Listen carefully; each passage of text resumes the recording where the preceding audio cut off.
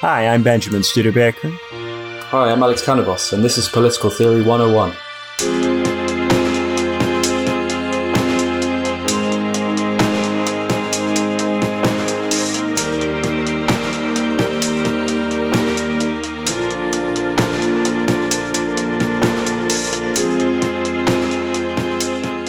So today on Political Theory 101, we're going to do John Duns Scotus.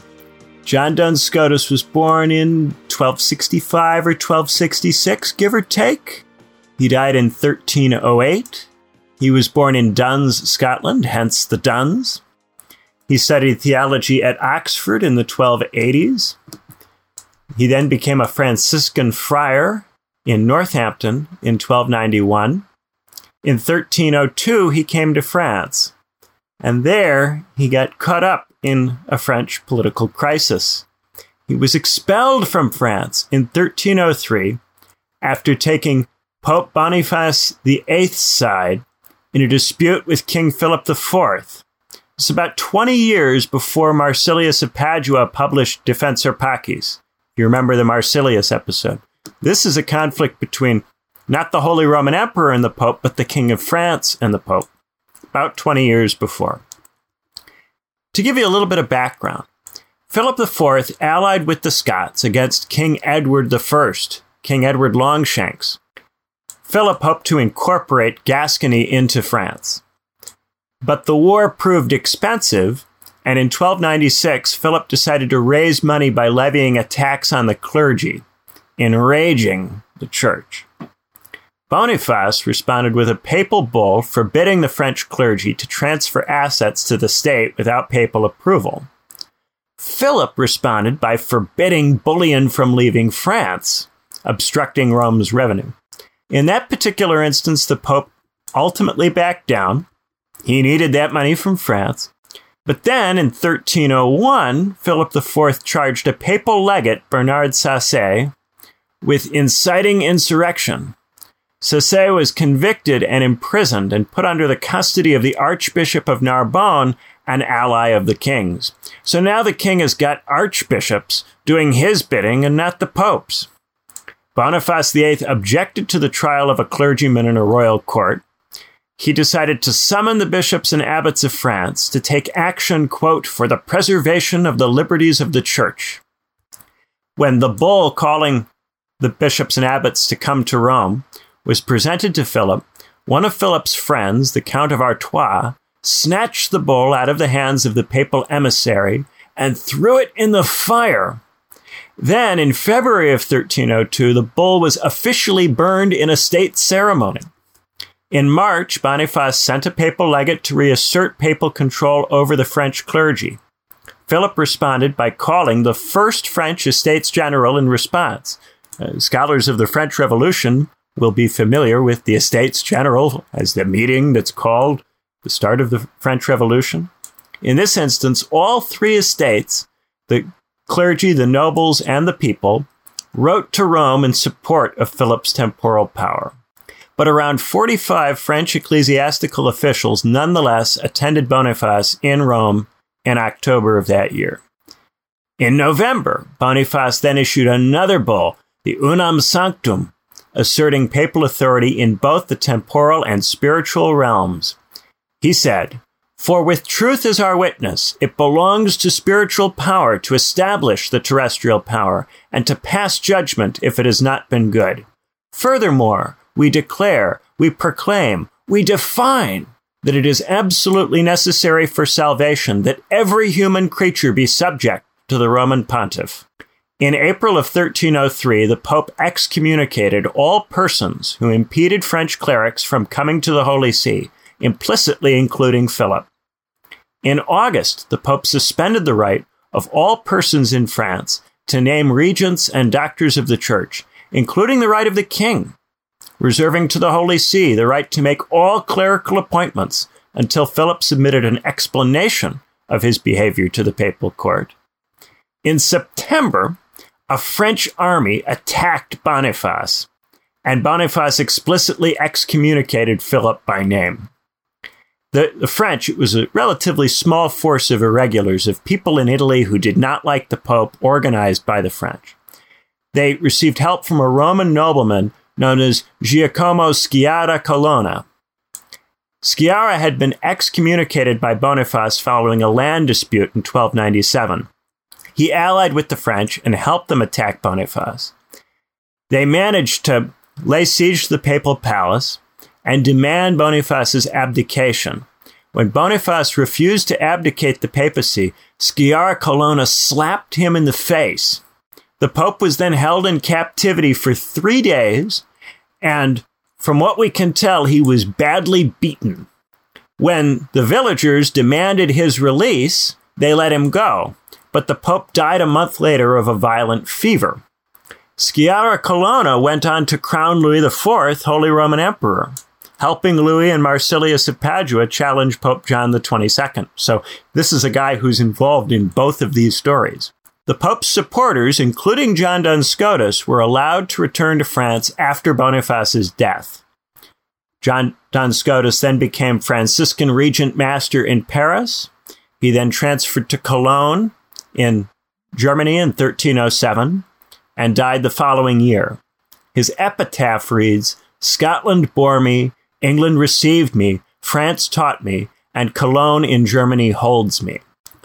So that's the basic background to the life. Let's get into the thought.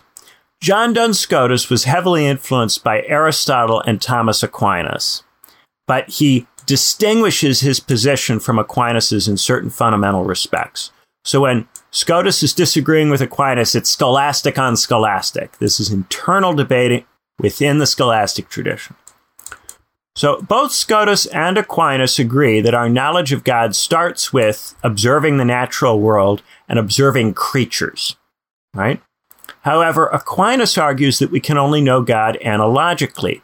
God exists in a way that is analogous to the way creatures exist, but not identical with the way they exist. Scotus, on the other hand, argues for univocal predication, a single concept of being. So while God and creatures may have different natures, they have being in the same sense. Aquinas says that all concepts come from creatures. If this is true, then there can be no analogous concept of being that doesn't come from creatures. God will have to exist in a sense that is not just analogous to the sense in which creatures exist, but in a sense that is the very same. But there are still differences in the nature of God and creatures. So there are different natures, but one sense of being. This is an important part of the argument, because some people will act as if Scotus is saying that God and creatures have the same nature. But he is subsuming these different natures under one concept of being and arguing that by suggesting that the being is only analogous, Aquinas is suggesting a need for another notion of being that we can't have, another concept of being that we can't have, right? This is a subtle distinction between being and nature. It's a distinction that a lot of people who engage with Scotus and people influenced by Scotus struggle with. They want to say that if there's being in the same sense, then they have the same nature. That's not what's being said, though. So Scotus then says that God is infinite being, an infinite extension of the concept of being that comes from our knowledge of the sense in which creatures have being, but an infinite extension of that concept, okay?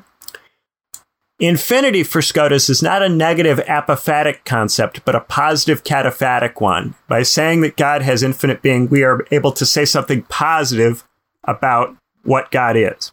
So how does this work? Well, think of some quality, say goodness, existing infinitely, so that there is no more goodness you can add to make that goodness any greater.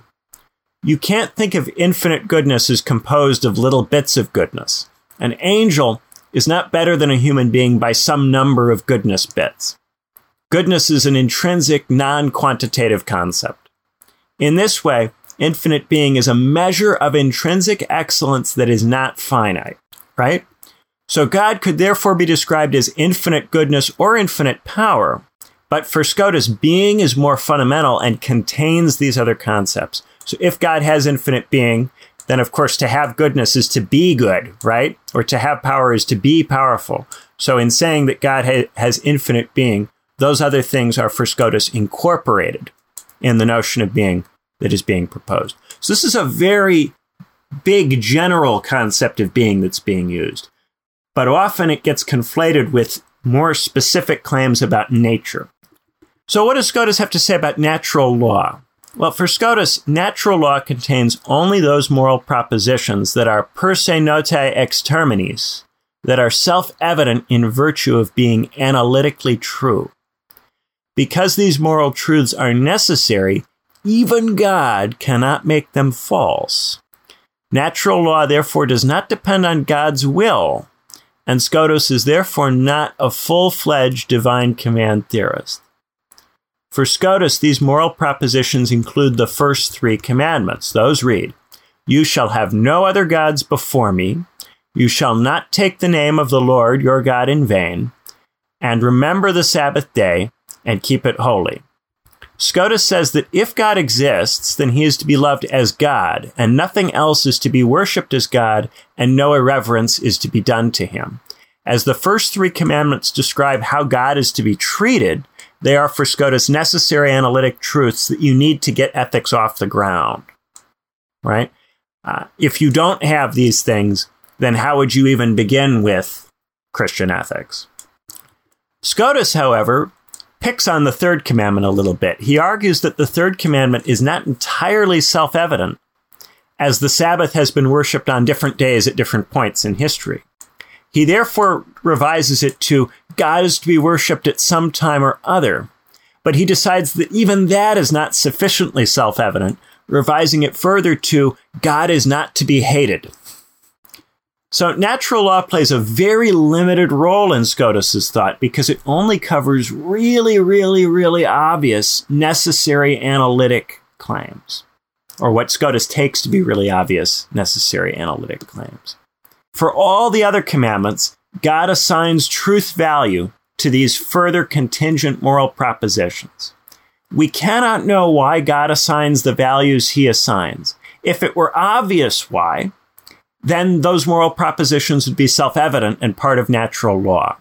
So all other commandments that come from God, we can't really say precisely why they are what they are. And we can't infer anything about natural law from those further commandments.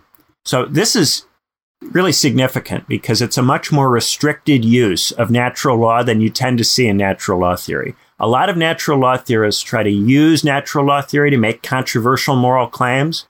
Hugo Grotius, for instance, in his discussion of how Native American peoples or Islamic states ought to treat Christians when they come and visit, is often used to accuse them of violating natural law so that it's possible for Christian states to make war on them for violation of natural law, especially Native American populations.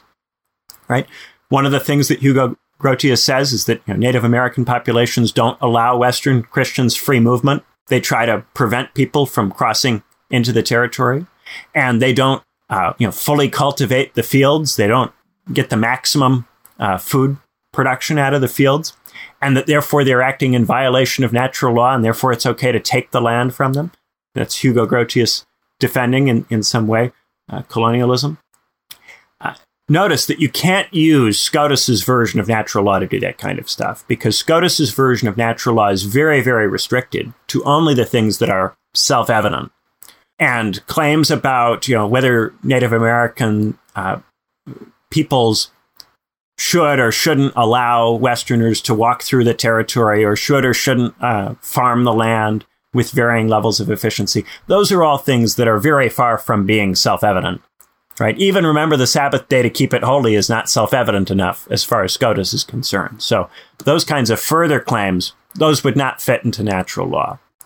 Now that can be frustrating for some people because a lot of fans of scholastic natural law theory want to use it to make a lot of big sweeping claims about how everybody should behave. And Scotus's view does not really permit that.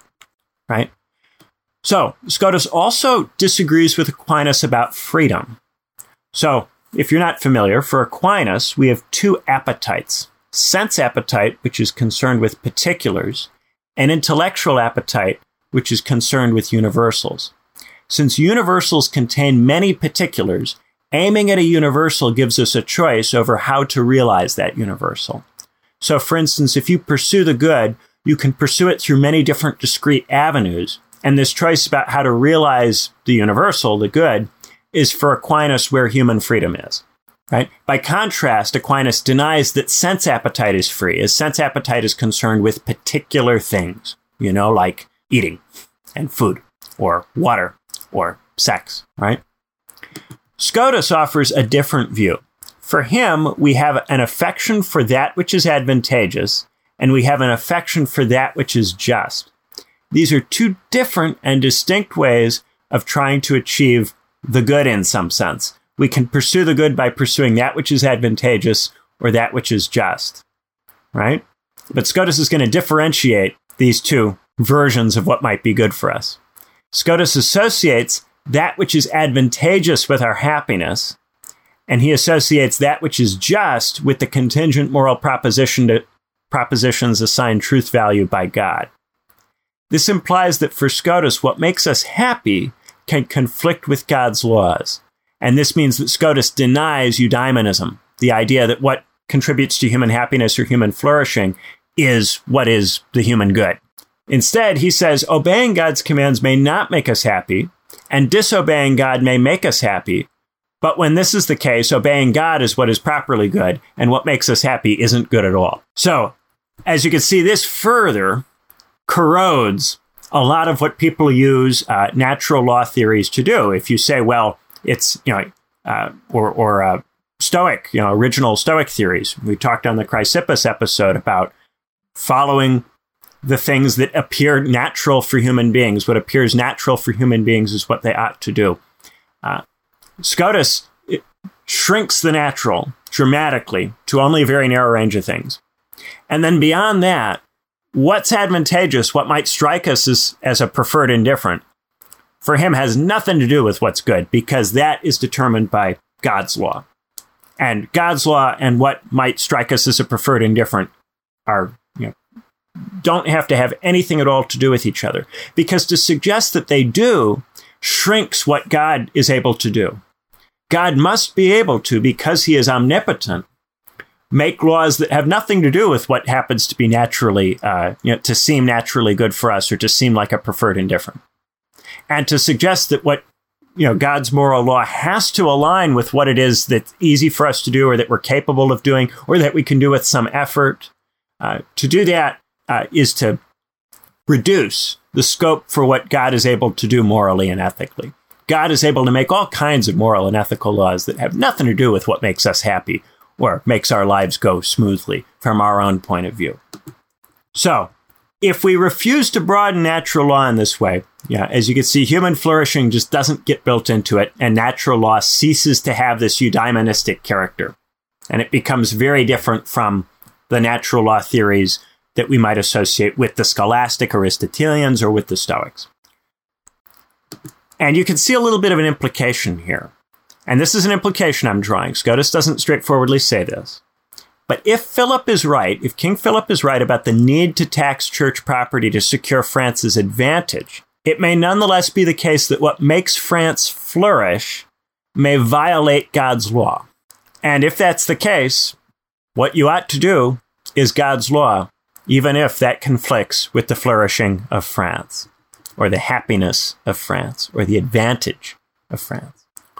Now, Scotus does have some specific things to say about property.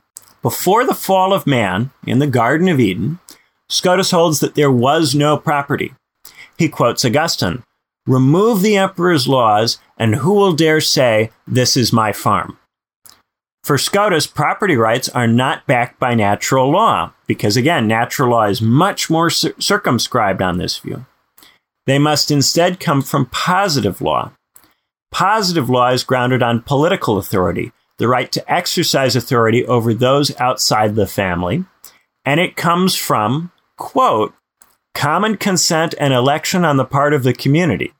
Therefore," quote, "inasmuch as each person consents to the just laws passed by the community or the ruler, the community can transfer the ownership to anyone by means of a just law. Now, don't mistake this for an assertion of temporal power against the church, because people in the church are subject to the power of the papacy, and that's separate and distinct from the people who are in the community of France as such, right? So Scotus says clergy can donate property to the state, but only when there is, quote, no prohibition either by a higher law or by a person on whom either party would depend for this transfer.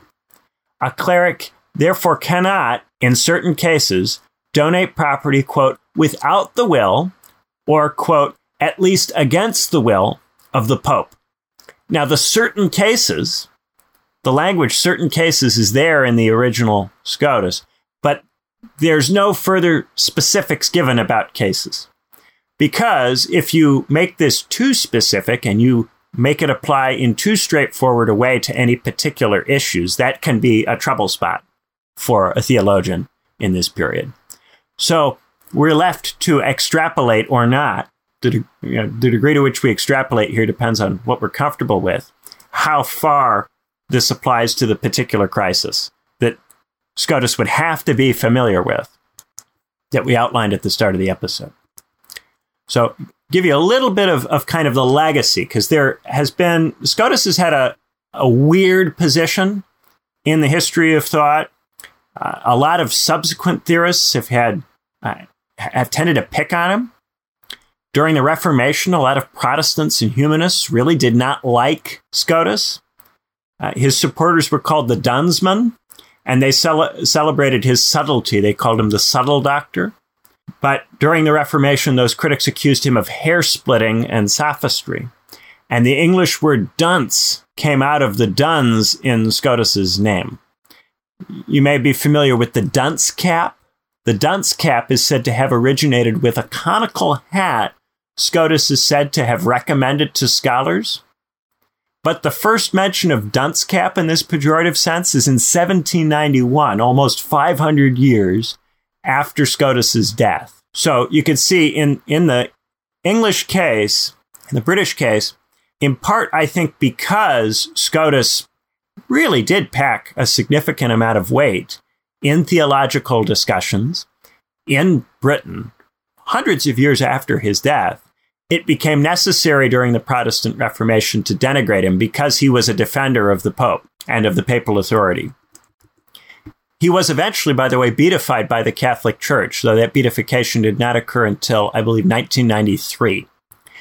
More recently, drawing on Martin Heidegger, some contemporary philosophers criticized the degree to which Scotus's view is cataphatic by identifying God with infinite being and suggesting that being is a univocal concept. Scotus is accused of having taken the fundamental mysteriousness out of the concept of God, encouraging us to place too much emphasis on being and on ontology, the study of what has being.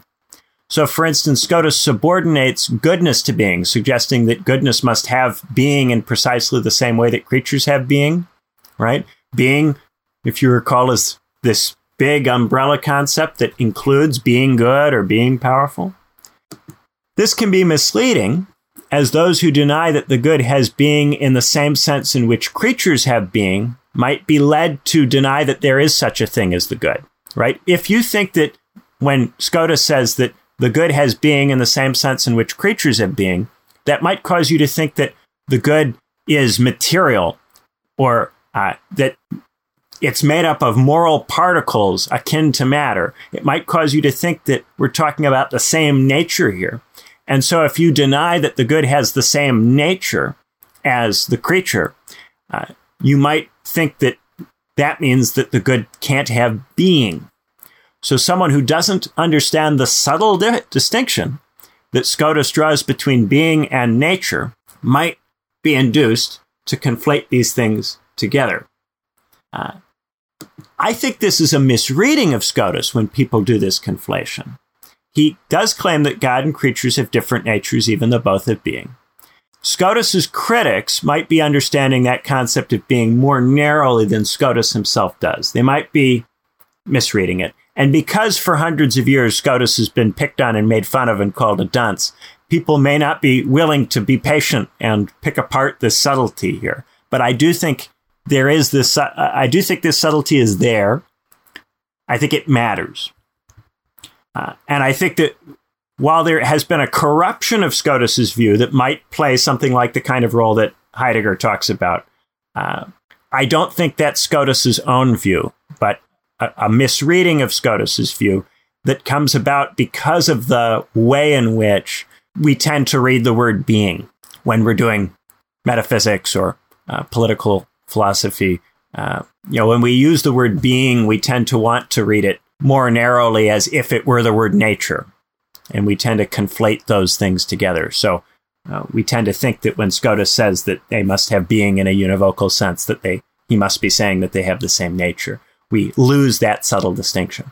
And maybe Scotus ought to be reproached for having worded it in such a way that that distinction could be so easily lost and the view could be so easily corrupted. I think it is a legitimate criticism of a theorist that their view is easy to misunderstand. Calling him the subtle doctor is in some ways another way of saying the easy to misunderstand doctor. But I do think, and I'm not a Scotus specialist, but if I'm able to spot that difference and articulate it to you and you're able to understand it, then maybe some of these people who are not seeing that distinction are butchering the reading. But I'm curious to hear what Alex thinks as he was looking at John Duns Scotus. What stood out to him? So what did you think, Alex?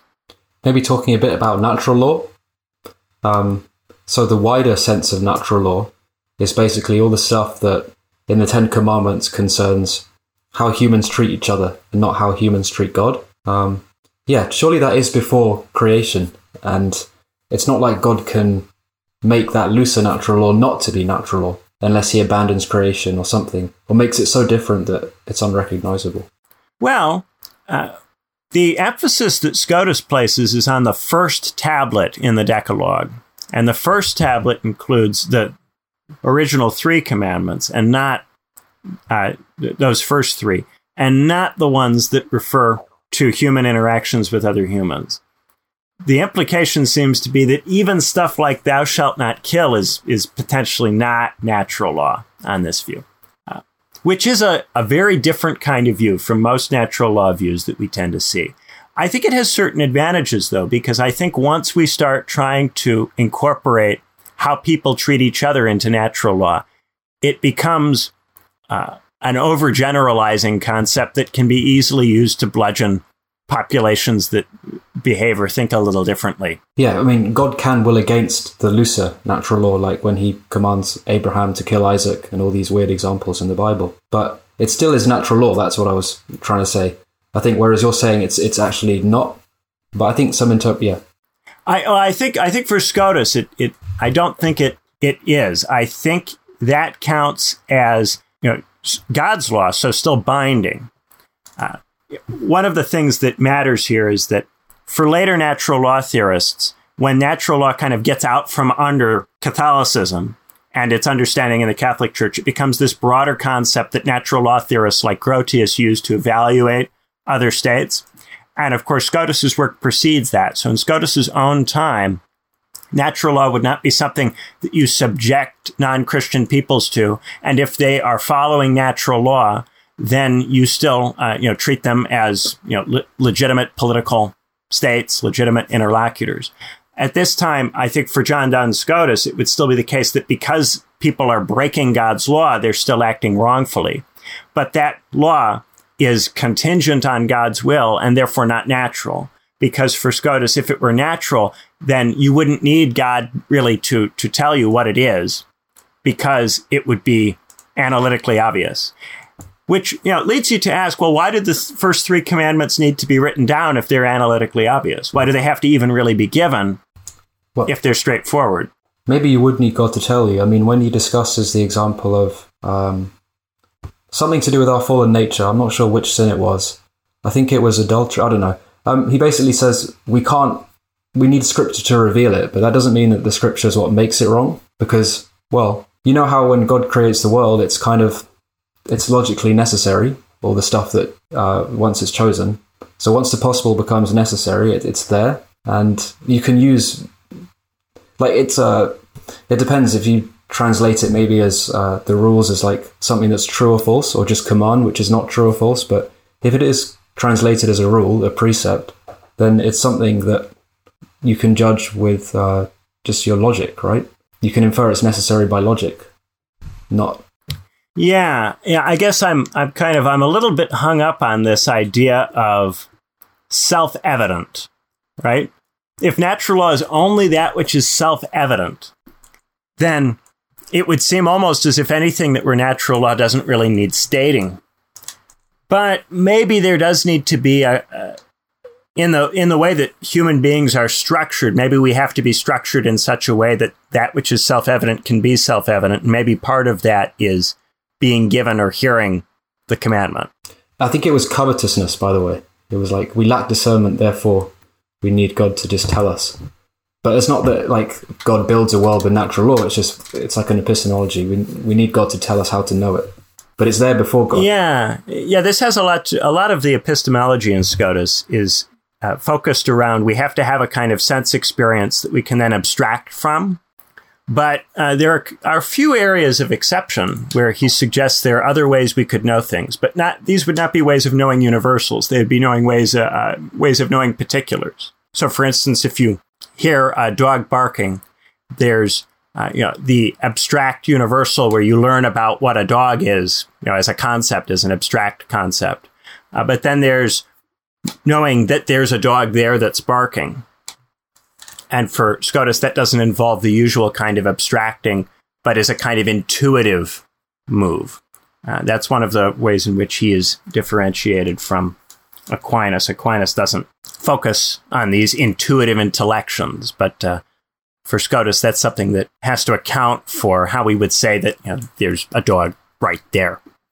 That's something that happens very quickly without the need for abstracting. Maybe God isn't forced by like that knowledge of what's good or bad to humans, but he's still influenced by it.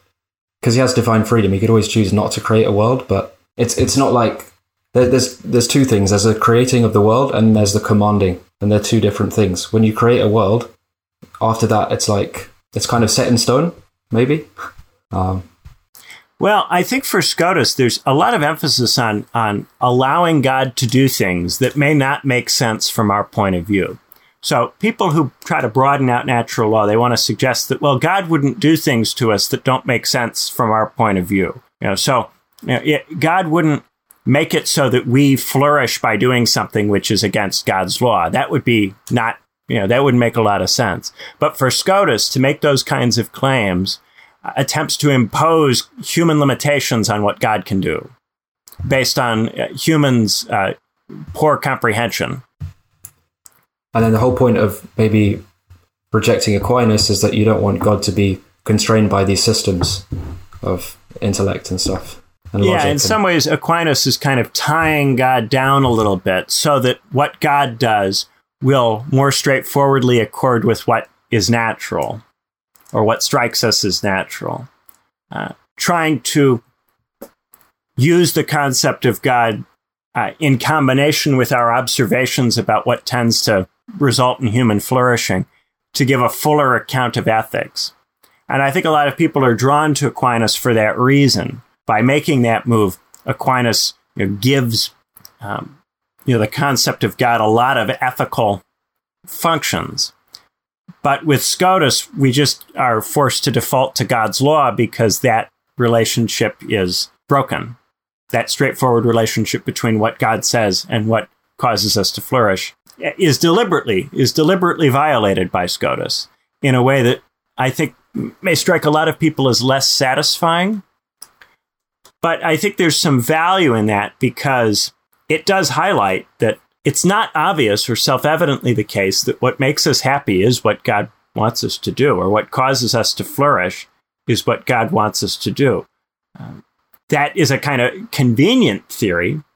And part of why Aquinas' theory is so popular is that in many ways it's very convenient, but maybe too convenient from the point of view of Scotus. Would Aquinas still allow individuals to be considered as like a unit in their own right, separate from the whole? Or is it because they're all ordered to God, ordered to some higher end, then they just get... Well, for Aquinas, we have a kind of human nature that we are trying to fulfill, right? And because we are human, insofar as we're human, or insofar as we're men, or insofar as we're women, we have a particular nature that we fulfill by cultivating ourselves in light of our purpose, which we can know by observing our nature. And so there's a lot of Aristotelian teleology in that, a lot of Stoic, I think, teleology in that. But you're not going to find that kind of thing in Scotus, because for Scotus, what it seems to us is what we ought to do is not going to be necessarily what's in the law. And so then it becomes much more important to look at what does the law actually say. In some ways, I'm drawn to arguments which acknowledge that there are often differences between what looks like the right way to live to a set of people living in a particular period and what is the right way to live. When you're observing nature and what seems to work, oftentimes you will take things that are contingent to be natural. And a lot of natural law theories do this. They kind of observe how people tend to behave or what seems to work in the context in which they're in. And they go, well, that must be natural because that seems to be something that contributes to human flourishing. And then if you have a natural law theory, that can be tied to God. And in this way, whatever is common practice can be naturalized, and in the course of being naturalized, be equated with God's will. Scotus prevents that drift from occurring, prevents God from being just turned into a way of describing whatever happens to be going on around you, right? But the cost of doing that is that you end up with a divine law that may just not really have anything to do with flourishing, where you have to embrace the law because it's the law and not because it conforms to human happiness. I think the positive law, as opposed to the natural law in Scotus, is the opposite. Like, say you take a law and then you have its opposite. If they're both okay, then it's going to be positive law and not natural law. Whereas for natural law, like, the opposite cannot be true at the same time as the law. Does that make sense? It's like non-contradiction. The positive law is very much grounded on a kind of theory of political legitimacy here, a notion of consent coming from the community. And this is something we're seeing in a lot of medieval thinkers that we look at, some notion of consent coming from community. And some theorists will position this as the way it was before Christianity. Some will argue that it still goes on in some way. We talked during the Bartolus episode about this transferring of the rights of the community to the emperor. Here we have a similar kind of emphasis on the community consenting to a particular type of state. And this consent, remember, this is the Roman concept of consent, which is not consent in the kind of libertarian sense that it often gets bandied about today. Most of the time when we hear the word consent today, it's in, say, the context of whether someone consents to a sexual act, right? That's very much whether an individual is okay with something and it works on an individual by individual basis, and it's very situational, right? Consent is something that an individual gives in this instance and not necessarily in other instances, and it's something that can be revoked at any point, in our contemporary discussion. Roman consent is this notion of consensus, of there being a consensus, right? Of there being an agreement. So it doesn't come down to asking particular individuals whether they, one at a time, consent. It's whether there is a sense of agreement, right? And in Roman political theory, the term consensus is often put next to the word concord, literally a concord, an agreement, right? Consensus et concordia. So it doesn't mean that it's a kind of one at a time, checking to see if everybody agrees. A lot of questions about, well, how does a consent theory really work in political theory start from, well, it's not practical to actually ensure that every single person consents to the government in the way that, a person would consent to a sexual act. That notion of consent doesn't seem to be functional at a political level because you need something that can hold. Indeed, Scotus talks about a consent which is not just a consent to the rule of a particular king, but a consent to a set of succession rules or succession mechanics. You can consent to a king passing down the royal line to an heir. And that can be part of the consent. It can be consenting to a political regime type, a hereditary monarchy. So it's not just consenting to the rule of a specific person or to a specific person's acts. It is something that is much broader than that and more encompassing. But it's very general. I mean, it's basically tacit, right? You never have to expressly say it. It's just as long as strangers don't, yeah. Well, see, the idea of tacit consent is another way of trying to make this contemporary notion of consent into a functional political term, right? You'll say, well, you can't have every individual you can't get every individual to say, yes, I consent, every instance, to every policy, repeatedly all the time. But maybe if we say, well, you're tacitly consenting if you don't move away, or you're tacitly consenting if you agree to accept the benefits of this structure. These are ways of trying to weasel it and say that there is some version of, the kind of consent that you would have in the sexual relation in politics. But of course, in the sexual relationship, we would not accept tacit consent as real consent, right? And similarly, when you try to apply that to politics, people don't like that as consent. But the kind of consent we have here in Scotus is not tacit consent. It will often involve positive signs of consent, but these are positive signs that in some way come from the whole population and not necessarily from particular individuals. So, for instance, in ancient Rome, when there's a new Roman emperor, one of the ways that you show that there's a consensus is that all of the cities of the empire, they acclaim the emperor and they send the gift tax, right? They send a gift tax to acknowledge the new emperor, right?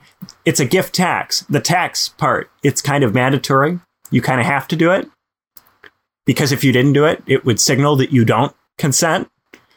So you've got to do it to show that there's a consensus, but it's a gift. It's freely given because consent is meant to be freely given, right? So it's a gift tax. It's a giving of consent, but it's done by the city. It's not every single person in the empire goes and says, yes, I agree, you're the emperor. It's that the cities indicate that there is this broad agreement by giving the gift tax. Did you say the cities indicate that? Because that could lead to like an Aristotelian type theory where, they start claiming, oh, look, the city has a natural character on its own, separate from the emperor, a bit like Bartolus. And then you can kind of... Well, yeah, at that time, it would be framed more in terms of the rulers of the cities. So the cities are in Greco-Roman political theory. They are ruled by particular sets of people, and they're defined by the people who are ruling, right? The reason that Bartolus has to say that the city is its own prince is because it becomes impossible to identify the city with particular people ruling. If that happens, then the fact that the particular people who are ruling in Italian city-states changes all the time, that would cause a lot of trouble for a legitimation narrative that's based on some specific set of people or group of people ruling. Every time you'd have one Italian family displace another, you might argue that you no longer have the same political system, you no longer have the same people ruling or the same system ruling, and therefore the city doesn't have legitimate government. So in saying the city is its own prince, then regardless of which Italian family is ruling or whether you would call the city an oligarchy or an aristocracy or what have you, or a monarchy or a principality or tyranny, regardless of which it would be, you can still say that the city is ruling if the city is its own prince. In ancient Roman thought, you don't have that concept that Bartolus introduces of the city as the actor. What you will get is the leading officials in the city, the people who are ruling that city, will indicate, those local elites will indicate that they accede to the consensus, not on a one-to-one basis, but as a group, as the ruling group, that they are part of the consensus. And that's done by having them acting as the rulers of the city, giving the gift tax. It's not a one-at-a-time thing where you go around and you ask particular elites in particular cities, do you consent to the new emperor?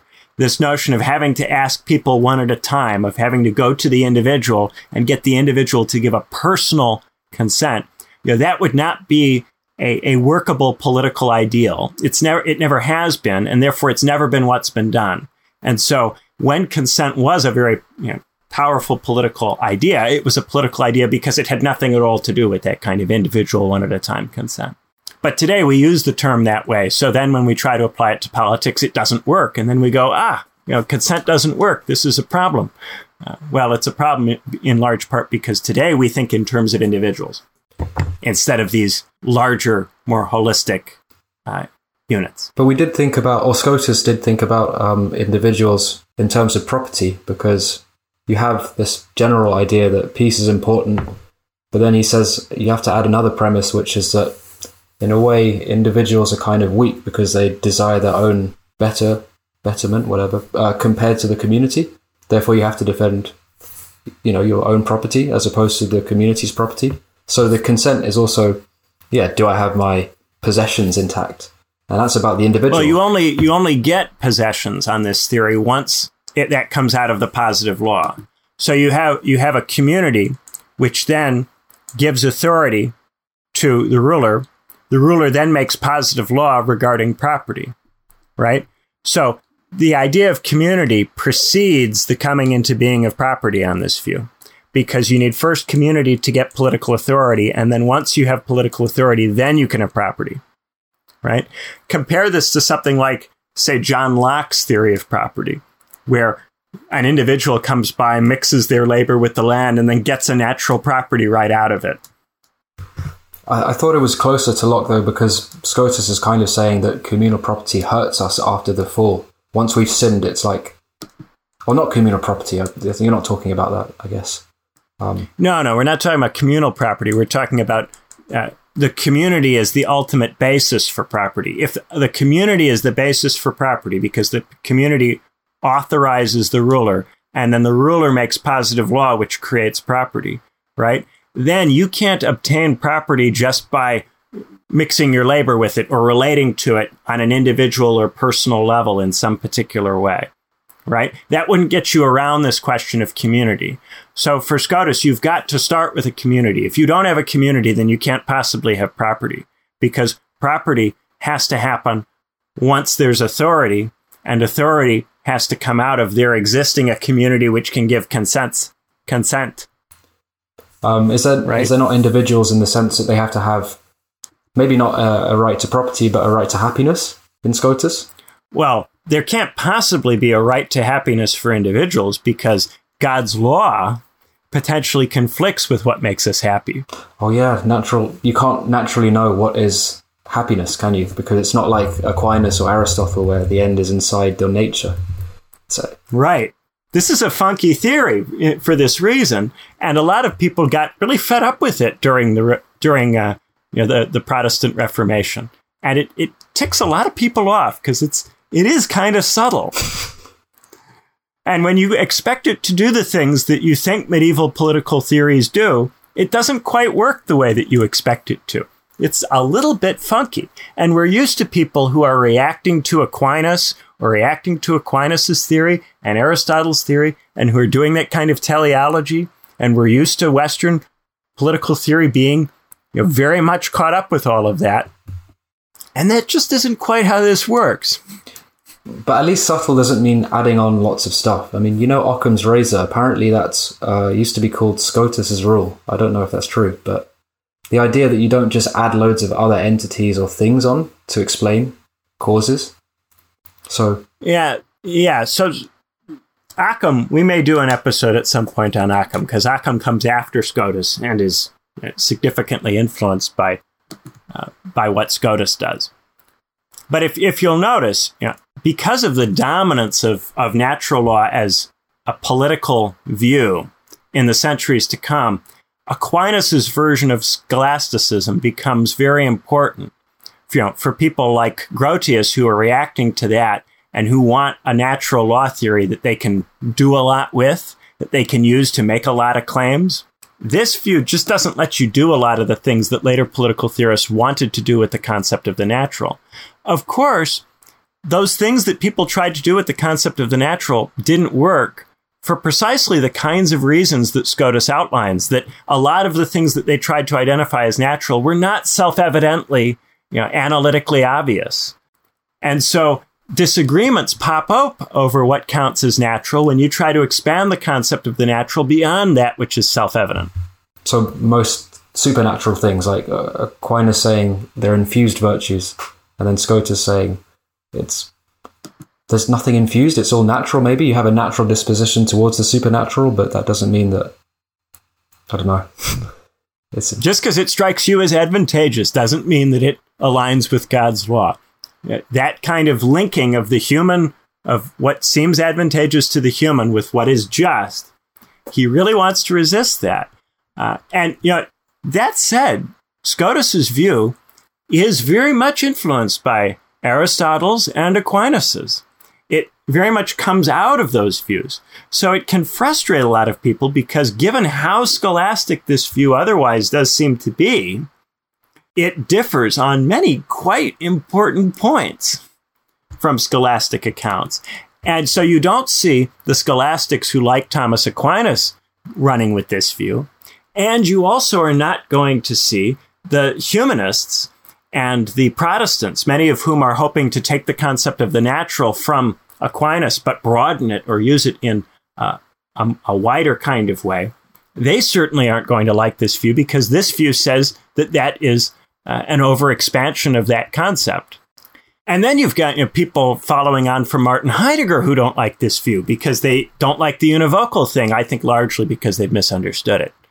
How do they misunderstand it? Well, because they think that being and what's natural are the same. So they think that what we talk about when we use the term ontology now, when we talk about ontological questions of what exists, a lot of the time people think that ontological discussions are discussions about whether things have the same nature as matter.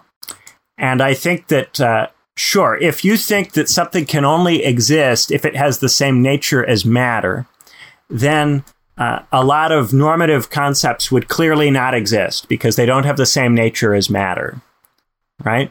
And so I think some people view Scotus as having claimed that normative concepts, because they have being in the same sense in which matter has being, that they must have the same nature. Does that make sense? Do you say to Scotus the concepts of what we ought to do have being in the same way that what? Sorry? That they have normative concepts for Scotus have being in precisely the same way in which matter has being, but matter has a different nature from those concepts. So they both have being because being is just the widest category. Metaphysically. Right. Being for Scotus is the widest category. And so a lot of the time when we're using being in ontological discussions in contemporary philosophy, we don't use being as widely as Scotus uses being. So then when we see the word being in Scotus's work, and we see him claiming that there's a univocal account of being, we think that he's suggesting the same nature because we don't have a notion of being that is as wide or as expansive or all-encompassing as Scotus's notion of being. Because we don't have that wider concept of being, when we see univocal being in Scotus, we think that he's talking about nature. And then he strikes us as stupid, and we call him a dunce. But that's because we have missed this subtlety, which is that for Scotus, there's a gap there between nature and being. To say that you have different natures doesn't mean that something doesn't have being. Being is the widest possible category. And the reason that he insists on saying that being is the widest possible category is because if we just say that what is matter exists only in an analogical way to the way that God exists, that implies there needs to be some other concept of being that God has that isn't based on our interaction with the sensibles. And for Scotus, all of our abstractions have to come from our interaction with the sensibles. So if we say that God exists in a way that's only analogical, for Scotus, that weakens our sense in which God exists. Because we then have this conceptual problem of not having some other concept of being that is analogous. All we're able to say is that God is analogically like. So he wants to go beyond saying that God is analogically like matter. He wants to say that God has being in the same sense in which matter has being. But that does not mean that he's claiming that God is matter or has the nature of matter. And a lot of people think that it implies that he's saying that God has the same nature as matter. And that's the thing that I think is the misreading. But to have this view, you have to be flexible enough with your concepts to be able to distinguish being from nature in a way that is very difficult, I think, especially for contemporary people who have come up in a period when, a lot of the time when people say God exists or God doesn't exist, they're talking about whether God is made of matter or whether matter is made of God. It's very much about the nature of matter and whether God has the nature of matter. People think that when you're asking the does God exist question, you're asking, does God have the nature of matter? And that's not the question as far as Scotus is concerned. It's does God have being, right? It's just if God's being is like a more intense version of our being, then why isn't being good? Why doesn't being take part in goodness? Or infinite being would include infinite goodness insofar as to be good, you have to be it. So, or to be powerful, you have to be it. So the concept of being for Scotus needs to be there before you can bring in other things. But that can lead some people to think that if, say, God doesn't have the same nature as matter, then all abstractions related to God, like good or truth or what have you, that all of those don't work because they don't have the same nature as matter. And this is, I think, the confusion that it's not just a confusion that people have when they look at Scotus. I think this is a popular confusion in discussions about normative concepts and whether, whether debates about moral realism, for instance, where people want to say, well, if there aren't moral particles that are, have the same nature as matter, then there can't be such a thing as the good. Those people are having an ontological debate which treats being as if it were a question of nature, of whether morality has the same nature as creatures or as matter. And this is the thing. When we're talking about God, we're talking about an abstraction that is often associated with other abstractions like the good or truth. People will say things like God is truth or God is love or God is beauty, right? So if you are to have any of these abstractions, then there has to be a sense in which, if you're going to say that there is such a thing, for Scotus, when you're saying there is such a thing, you're invoking a concept of being to say that. You have to be invoking a concept of being, because otherwise, what else would you be invoking when you say that God exists or truth exists or love exists or the good exists? But that doesn't mean that you're saying that it's has the same nature as matter. You're saying that you're using the same concept, the concept of being, the overarching umbrella term of being that you use when you say, that mice exist. Maybe not that mouse. Maybe that mouse would involve an intuitive move. But to say that mice exist or to say that ants exist, right? But then it sounds like you're saying things are good because they have being, because they participate in being, like a Platonist, and then they can return back to. They have to be able to say that they exist. We have to be able to use the same notion of being. Now, that notion of being doesn't necessarily mean that every particular thing that has being is good.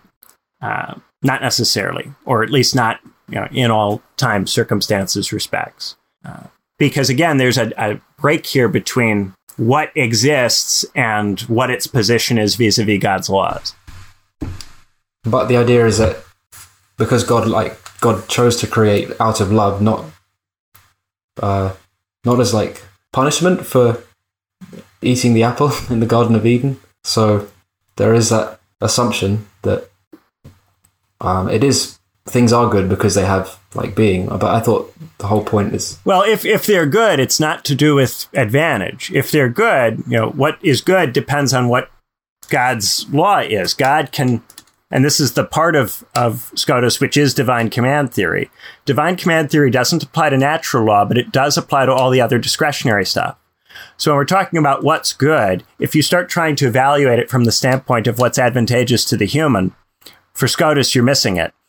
Good is to be associated with what's just, i.e. what accords with God's laws. So God decides what is good, and whether or not that makes sense to us or accords with what we feel is advantageous for us or helps us to flourish, that's, may or may not be the case.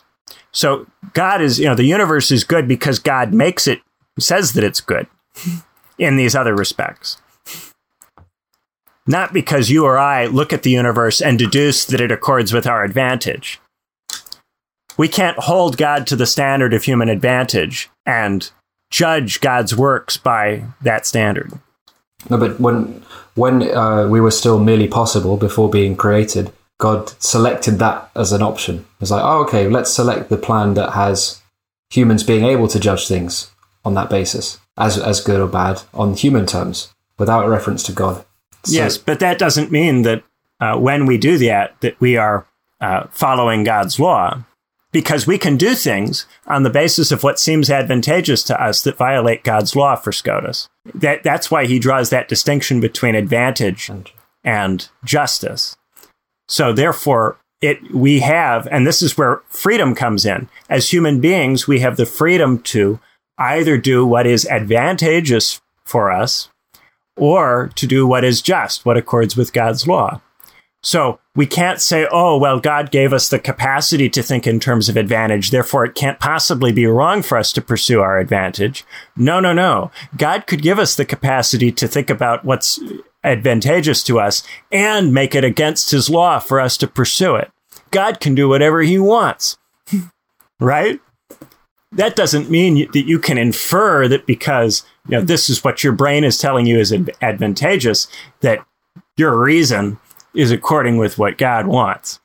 You don't get to presume that reason goes along with God's intentions, or that you can, through human reason, know God's intentions about the discretionary law that God makes. Yeah, but God's not forced by that. Yeah. Whereas Aquinas' view puts God in a position that is a little bit more functional, which produces a theory that is very workable and tractable in the Middle Ages, in particular places where this kind of stuff is widely disseminated and institutionally backed, right? But for Scotus, the fact that it's convenient to structure it that way, it does not at all make it the case. Even though, like, for example, when you say, God says there will be humans, that's like a contingent truth. But then I guess what I'm saying is when it turns out humans are rational, that's a necessary truth. It's a different thing. It's like... Right, but humans are able to know what is advantageous, and they're able to know what's just, insofar as God tells them what the law is, right? So God tells you what the law is. You don't know why the law is what it is. You don't understand the law, but you know what it is. So God tells you what the law is, and God allows you to deduce your advantage. And then for Scotus, you have the freedom to choose which to do. And that's where human freedom is. But if you choose to pursue what's advantageous, you will not necessarily be pursuing God's law. And if you try to persuade yourself that you are through some argument like Aquinas's, that may seem very convenient to you, but it's going to carry you away from God's law as far as Scotus is concerned. But then why, there's not so many, but there's examples of secular texts or arguments in Scotus where, for example, it's right for someone to be a merchant or, just to pursue an income that brings good to the state. Very kind of natural.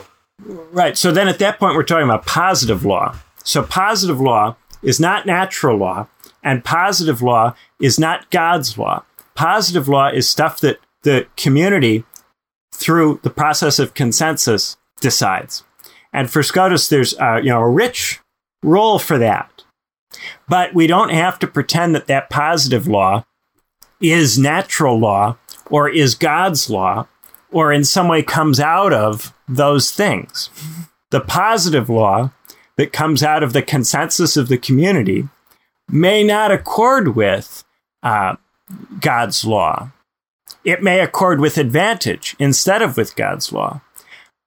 Natural law is going to have very little to do with positive law because natural law is concerned with what's self-evident and therefore doesn't really require a community decision. If it requires a community decision, that's because it wasn't obvious. And therefore can't be part of natural law. Is it unhistorical to say that no one in the Middle Ages thought that God wasn't self-evident? Even Franciscan monks surely doubted, because the whole point of theology is to help to expel ignorance about that. So, well, maybe that's why you've got to have the commandments. You have to be made familiar with them. You have to have the sense experience of being given them. But then once you're given them, it should strike you as self-evident.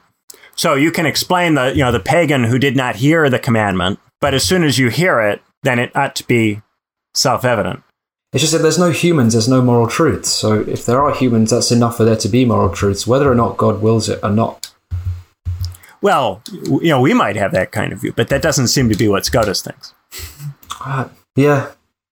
Because Scotus really positions God as, maybe God is making laws that accord with your advantage and maybe not, but it's still good is whatever God decides. So you're still supposed to do whatever it is that's in the law, in the divine law. Yeah, God decided to create humans, and humans can't will it to be true that there are no moral truths. Therefore, God willed it true that there are moral truths, or not. Well, you can't infer from what God does on Scotus's view what God's intentions are, right? So there's a lot of trying to infer, intention. And there's acknowledgement, of course, in Aquinas's view, that what we can know of natural law is not the same as, divine law. But there's a lot of trying to infer things on the basis of teleology in, standard Aristotelian political theory, by breaking advantage loose from justice, by making a separation between those things. Scotus makes it a lot harder to play that kind of game of inferring. And so, he gets accused of hair splitting and not going along with things. Scotus will stop and go, well, wait a minute, and force you to have this very careful argument. And it has some advantages and it has some disadvantages. In terms of you're forced to make positive law almost an entirely separate kind of thing on this account. You're not able to just link positive law in with natural law or with God's law in any kind of straightforward way here. There's a clear scope for a political space that is not straightforwardly coming out of God or coming out of natural law. And for medieval Catholics who want the political system to be something which emerges out of natural law, that's going to be very frustrating. However, by not doing that, you're able to avoid the lapsing into broadening natural law out until it includes whatever it is that you want. But maybe that is so characteristic of, especially as we start to move into the early modern period, so many accounts of the natural and natural law. Yeah, if I say this, it could just confuse it more, but because of univocity, surely the concept we use has to be the same as the supernatural concept. Otherwise, they wouldn't be univocal. Or is it because of sin? Sin corrupts nature, so I don't know. Well, being is very wide. For it to be univocal, it's got to be the case that being is nice and wide and can include lots of different natures underneath it. And I think that the resistance to being as the univocal concept comes from not wanting to read being as widely as it needs to be read for the univocal move to work. It only works if you read it very widely and make being a rather thin thing, a very thin ontological basis for getting going. But then people try to thicken it and try to say that being is more substantive and more concrete and includes more of other concepts like nature. And if you try to make being fat like that, then it doesn't work as well as a thin, broad thing. This is often true with concepts. When you make a concept fat, it's more satisfying, but it only works on a narrower terrain. And then when you try to take it off that terrain, it doesn't work. When we talk about the sense in which matter exists, we're often thinking about existence or being in a fat, materialist kind of way.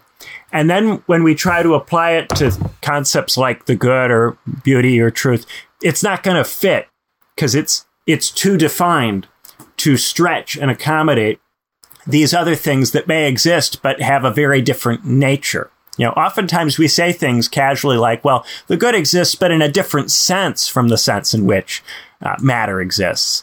And Scotus wants to deny that. It's not that it exists in a different sense. It exists in a same sense, but has a different nature.